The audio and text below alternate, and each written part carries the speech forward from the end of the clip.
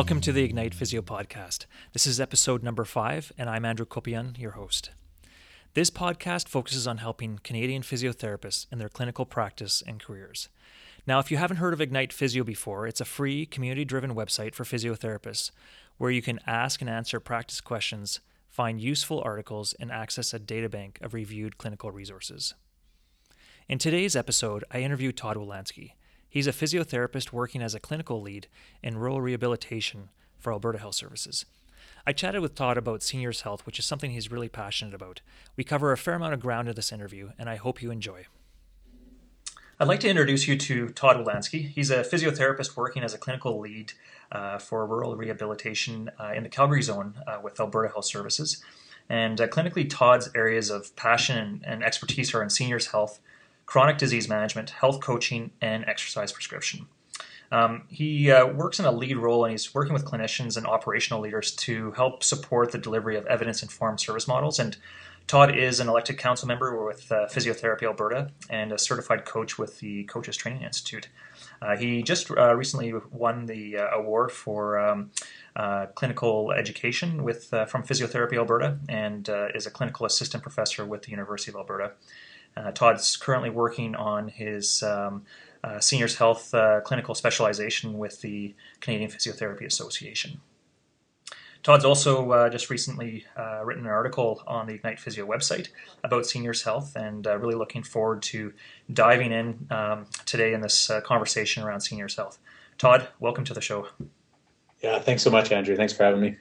Yeah, so I know you're pretty passionate about seniors' health, and before we jump into that conversation and to that topic, I'd love to know a little bit more about your background, when you started practicing as a physiotherapist, and a little bit about where your career journey has taken you so far.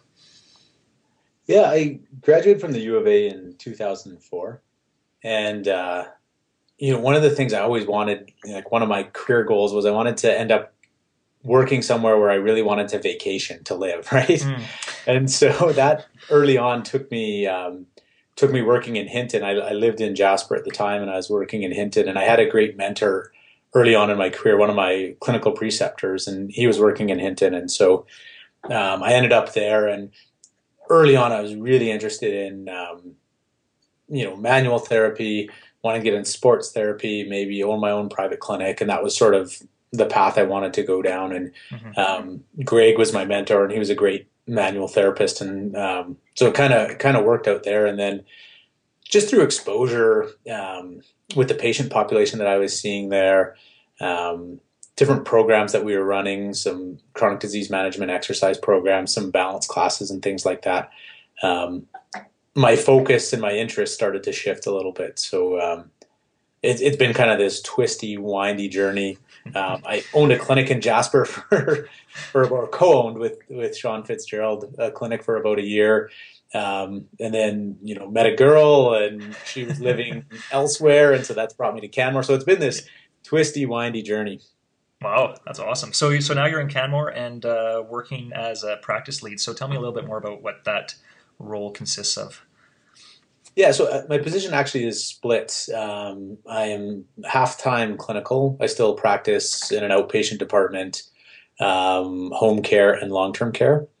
And then the other half of it is the clinical lead for the rural communities around Calgary. So if you just envision a big donut of communities surrounding Calgary, I help our operational managers kind of look at some of the service delivery in those areas and support our staff with some evidence-based practice and those kinds of things.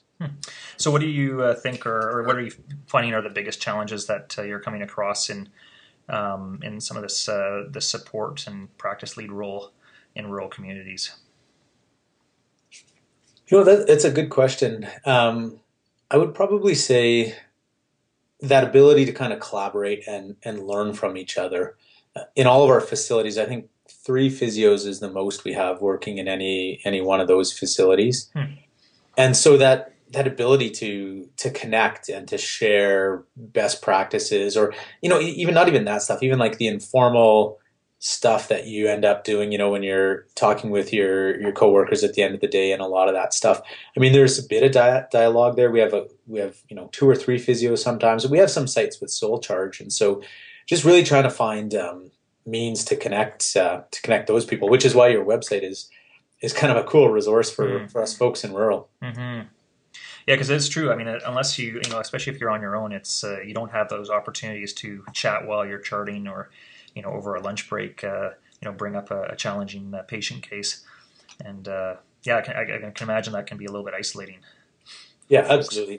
And we have some, sometimes we'll get some newer grads into some of these positions, and we're really cognizant about, how do we support those individuals if they are on their own, or, we had one scenario where we had a community with 2 physios and both had graduated within about a year and a half. And so, we really want to make sure we're not leaving people out there on their own, but that they're feeling like they have some support. So, yeah, it's huge, especially early career, for sure. Yeah, absolutely. So you mentioned in Hinton you were doing some of these different programs in terms of balance and chronic disease management, and so is that what sort of sparked your interest in terms of seniors health, or where did that where did that journey start for you? I'd say it's been an evolving process for me. There's sort of I guess if I reflect, there's kind of two things. Early in my university career, I think my first year of university, I read The Pig and the Python, right? The book about baby boomers and how they're going to change everything. And I was just absolutely fascinated with it. And I've kind of been interested in that cohort ever since. And so I've kind of always been following that. And not always from like a clinical perspective, but just an interest in how they shape culture and how they shape economics and how they shape our world, really. They've had such a large influence. So I've been fascinated for a long time. And then, I got into the chronic disease management stuff and a lot into exercise and behavior change. And without really realizing it, I was kind of working with a lot of seniors, right? I wasn't really looking at it through that lens. And it wasn't until I kind of looked into the clinical specialization process, and they didn't have anything for chronic disease management. So I started to talk to Carol Miller, actually, who was working with CPA at the time in the specialization program. And she was saying, you know what, Todd, what do you think about seniors health? And so I started to look at it more. At first, I wasn't sure if it was a right fit. And but then when I kind of reflected on some of the work I was doing, I could see it a little bit more. And that was kind of right around the time I had moved to Canmore as well. And the position here was very much a geriatric focused position.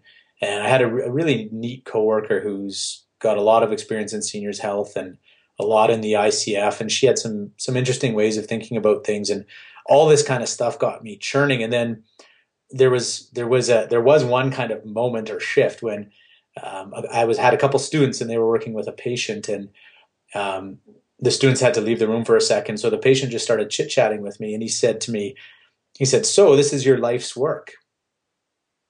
And I kind of paused, and I never really thought about what I do day to day as my life's work.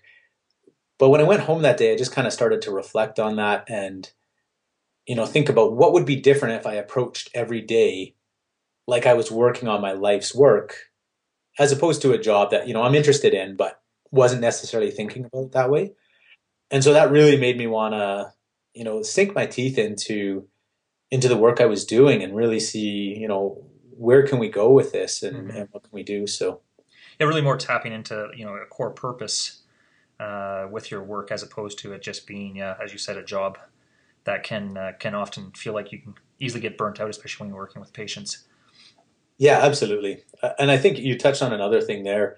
The one thing I've kind of throughout my career, I've always felt with a lot of the senior population, you're working with people at this really unique time in their life where often they're on a threshold of losing independence, or they're in that state of frailty often when I see them. And so it's an opportunity where you can really have a big difference and a big impact on the direction that person's life goes. And so certainly there's a load of reward that comes with that. I mean, I think that's the reason we one of the main reasons we all go into physio is to be able to have a positive impact with the people we work with. So yeah, for sure. I know that when we've chatted before, you've mentioned some of the stigma that exists working with the seniors or geriatric population. What are some of the things that you've been that you've heard over the years as you've dived into this area more? yeah, a lot. I don't know if I want to say all of them on this Yeah, interview. yeah, that's fine. Everything from you're wasting your time in this area. These people are, they're already near the end. You can't really have that much impact. I hear that. Mm-hmm. Um, I've heard, oh, great, you're taking it easy and checking out and walking the oldies. One person said to me, the worst one I got was, it wasn't from a health professional, thank goodness, but an individual. They're asking what I do, and I told them my area of interest, and they said, "Ooh, you have to touch old people." Oh no. And it was, so there's all these stigmas out there. Mm-hmm. And I just love it. I really enjoy the area. So I'm happy to try and break down any of the myths. But the interesting thing, when I do a little bit of guest lecturing with the University of Alberta for their geriatrics course, and each year I've been doing this for the last 3 or 4 years, and each year I kind of take a poll about how many people think they may be interested in seniors health, and I certainly am seeing that shift even in that short period of time. Wow. And maybe they're just trying to please the instructor. Yeah. But I get a lot of people that even after the class, they're like, you guys don't have to sell us on this stuff. It's an area of interest for us already. And so that's kind of rewarding to hear. There seems to be a bit of a shift in people's perspective, I guess. Because I know in your article that you published on Ignite, the title of the article is "Why Seniors Health Physiotherapy is the New Sexy." I mean, that's a pretty bold claim to make, or statement. And tell me a little bit more about why you have such confidence in terms of it being the new sexy. Well, I was thinking a lot about sort of my own career and how I want to continue to develop and grow. And I kind of looked at a lot of Neil Pearson's work with chronic pain, and sort of founding that chronic pain division, and then just I don't know, and there's not just one person. There's so many people that are contributing to that. But what I think is interesting is to see how when I was in school, when I was doing my physio degree, that chronic pain thing was just not an area of interest for anyone. It was something like the plague that everyone just wanted to avoid and not deal with. And through, people like Neil Pearson and so many others, really kind of bringing the research and the interest and the science behind pain, and really making it interesting. All my students come out now, and they're all interested in this stuff, and they're fascinated by the psychology of it, and how the brain works, and so I kind of was thinking about all of those things, and I was like, you know what? That's where seniors health needs to go. It's got to get to that point where we're talking about it and we're excited about it, and we have great researchers doing great research on it, and we already do have a lot of great researchers. So that's no disrespect to any of the researchers out there, but a lot of times they're not talking about it or really promoting it. It's kind of that thing. Oh yeah, I work in seniors health, but let's talk about it. Let's get excited about it. Yeah. Well, you did mention in the article too about just some of the demographic changes that are taking place. I know you had said in 2011 there were 5 million Canadians over the age of 65, so about 14% of all Canadians, and then by 2036 this number is expected to be 10.5 million, which is basically 100% growth rate over that period. So I mean it's obviously I think we need to take a closer look and put more of an emphasis on that. And I mean some of those stats, it's quite mind-boggling in terms of even just the cost to the healthcare system, and the impact on that as well. Any comments on that, or where? Because obviously you're doing a lot of planning with AHS around service delivery models and all that. Is that obviously this must be a pretty significant element in terms of your planning of service delivery as well. Yeah, it's interesting. In my clinical lead role right now, I'm working with a group that within AHS, and they're kind of looking at our community rehab services and how can we improve these services. And in doing that work, we've done a bunch of environmental scanning of different regions within Canada, internationally, the UK, Australia, a number of different places, and I think those numbers are kind of forcing us to shift the way we do business in healthcare. When you look at so there's the population growth aspect, and then there's also the fact that when we get older, we use more healthcare. And I think in the article, I don't have the numbers right in front of me, but I think it's something like, per capita, it's about $2,000 a year for adults under 65 in Canada, the cost of healthcare. And then the cost of healthcare over 65 per capita is something like, I think, $11,000 a year. So when you put those two things together, that huge increase in the number of older adults we have in our population, and the fact that they often are the users of healthcare in the way we currently deliver our system, I think fundamentally we're going to have to shift the way we do business a little bit.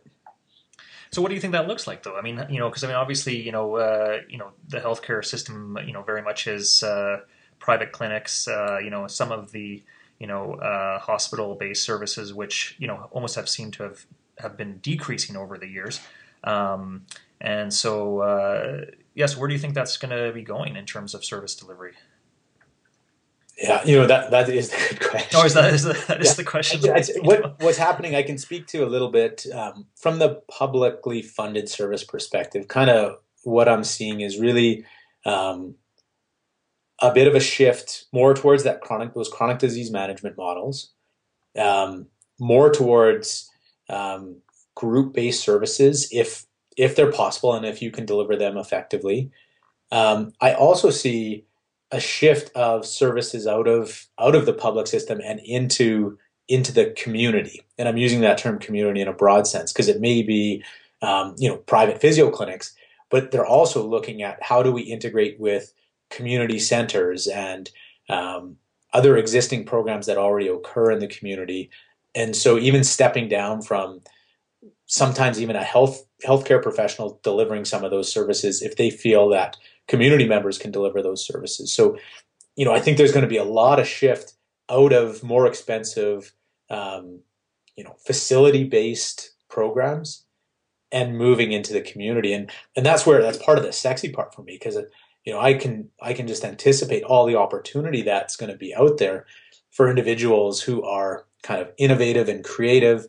And I think our profession, Andrew, is just so well positioned to support Canadians to age well. Like, I just think our skill set with our understanding of pathophysiology, of movement, of exercise, all of those things just align so well to support these individuals in aging well. And so, that's what kind of gets me excited.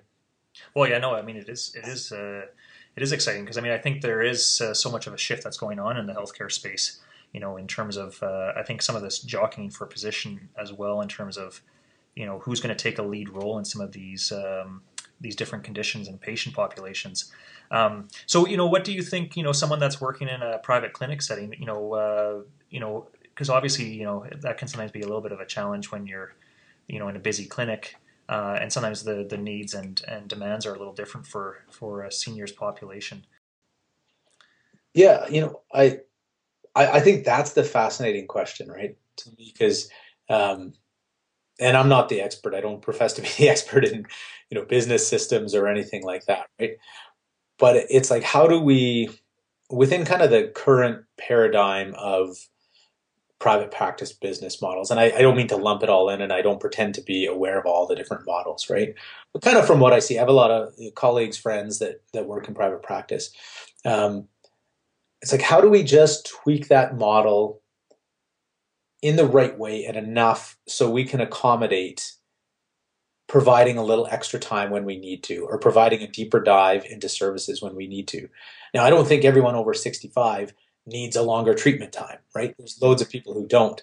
But I think that's kind of going to be the key, is for people working in busy private practices to be able to start to identify how do I figure out which person needs more time? And is that from me? Am I the right person to do a deeper dive of an assessment, or do I need to refer them back to their family physician, or like a complex chronic disease nurse, or to a PCN program? But I think being that liaison piece in a private practice is going to be an important skill set coming up. Mm-hmm, for sure. So, what do you see in terms of some of the key skills that are really important in terms of when you're if you're wanting to focus a little more on the seniors health area? What would you say clinicians should be focusing on? Yeah, I mean, I guess I kind of have two answers to that. One, it depends. The area is so broad, right? Yeah. So I think there's certainly opportunity to specialize and do a deep dive within seniors health. So if you want to, be an expert in osteoporosis or an expert in Parkinson's, then obviously the skill sets are going to change and you're going to have a deeper focus there. If I'm thinking more generic, like outpatient physiotherapist, one of the skills I think is really important is our ability to get good information. How do we take a history? You know what it's like to take a history sometimes from some of our older patients that maybe they trail off a little bit or their thoughts jump from place to place if they have a little bit of cognitive impairment. How do you still effectively get in good information from that patient, and how do you sort of dance with them so you are allowing them to have that narrative and kind of give you their story, but you're still doing it in a structured way and getting the information that you need. That's one I think is really, really important. The other would be sense making. So you get all this information, and then I think to be able to put that picture together, because the more conditions we have, the greater it can impact us, especially as we age. Just like polypharmacy, really, right? Like if you have one or two medications, your chance for drug interactions aren't great. But if you have 5 or 6, exponentially it gets worse. And they're finding that with individuals' functional ability. As you start to increase the number of chronic health conditions an individual has, their rates of disability actually start to increase exponentially. And so your ability to make sense of that entire picture, not just necessarily, they referred to us for a rotator cuff injury, shoulder injury, please assess and treat. Okay, that's good. But what other things do they have impacting their overall system and their ability to manage this new injury they have, and kind of making sense of that whole picture and how that fits together. Yeah, I mean, it's not unlike that idea of the injury pool, right? As we get older, the injuries start to accumulate, and it's you get a little more complicated to treat. And I think that as you're saying, it can get just even that more challenging when you're dealing with a lot of comorbidities in that patient population. So Todd, do you have any tools or tips or tricks that you found to be helpful in terms of this sense making with patients? Yeah, I think it's having that good understanding of the common geriatric conditions and syndromes that are out there, so you can kind of recognize those patterns when you're looking for them. And then the other really is just a lot of exposure. As with anything, the more we see, I think the better we get at sense making. And so, I think that foundational understanding of those common geriatric conditions and syndromes, and then that exposure are kind of two important aspects. Okay, cool. I know you mentioned earlier in the interview the ICF, and I literally have not heard the acronym since I've been in school. So I'd love to know a little bit more about, are you actually using this in practice? Yeah, and I'm shocked too, Andrew. It's I remember being in school as well, and all of our professors just driving into us how important the ICF is, and then going out into practice and never seeing it show up anywhere. And my colleague is very well versed in the ICF. She's went to Switzerland and actual to the ICF center, and is one of the most knowledgeable people I know in it. So she's always kind of been pushing me to get into this model, and I resisted her for quite a few years. But the more and more I was working with this geriatric population, the more sense it was making to me. And in one of my coming articles, I'm going to talk about kind of assessing the complex patient.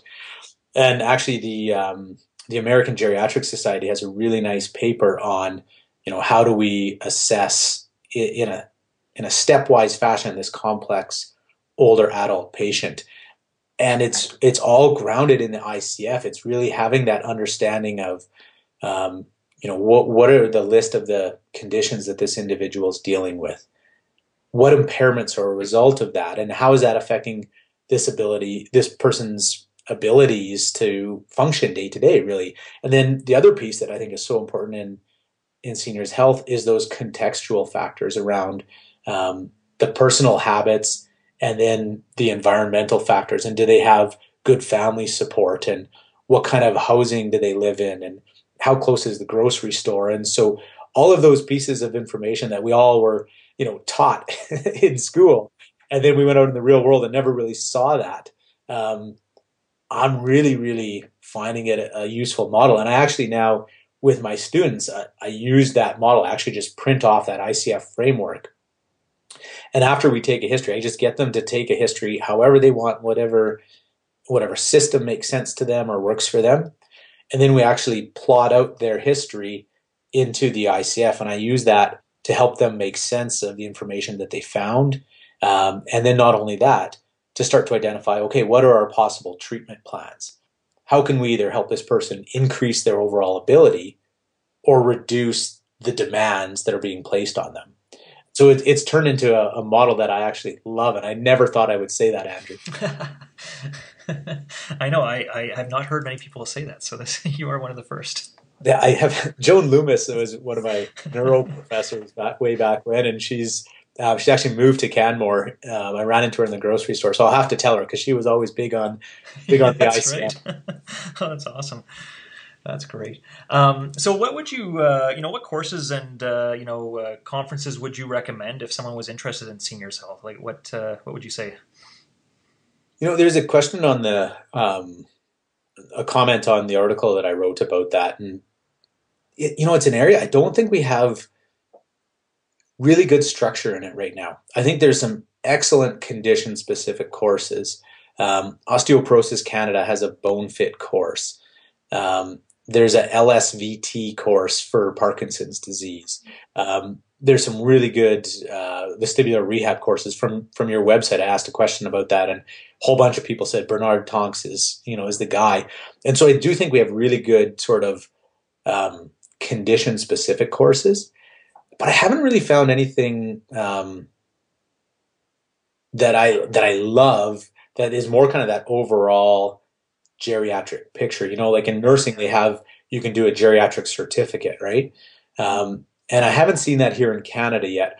I have talked a little bit with the seniors health division of the CPA, and I know I believe they're doing a environmental scan right now of what's kind of the entry level training in geriatrics that our Canadian physiotherapists are getting. And then they're going to try and do a bit of a gap analysis to identify, what's the right curriculum to build. So I think they're building some of that. The other one place, though, that I would say is pretty good, and it's actually quite convenient, the American Physiotherapy Association, they have a learning center, and it's pretty cool. It's a pretty cool resource. It's all webinars, so you can do it all online, and you can kind of do it at your time. And their section on geriatrics has some pretty nice courses that you can do as well. So that could be another place to look. Awesome. Well, that's great because I think that I think there's definitely, as you said, more people becoming interested in seniors health as a practice area specialty, and I think that often it's hard to navigate, which courses or conferences to go to help bump up your knowledge and expertise levels. So that's good. I think that's definitely helpful. Todd, it's been great having you on the podcast today. I think there's been some great info that you've shared with our listeners, and I'm really excited to see where you're taking seniors health in Alberta and throughout Canada. Yeah, thanks so much, Andrew. It's been good to be here, and I love talking about this, so I appreciate the opportunity. Awesome.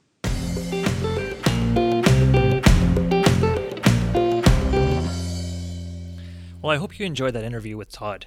To find the show notes for this episode, just head over to the Ignite Physio website at ignitephysio.ca/blog to find the podcast.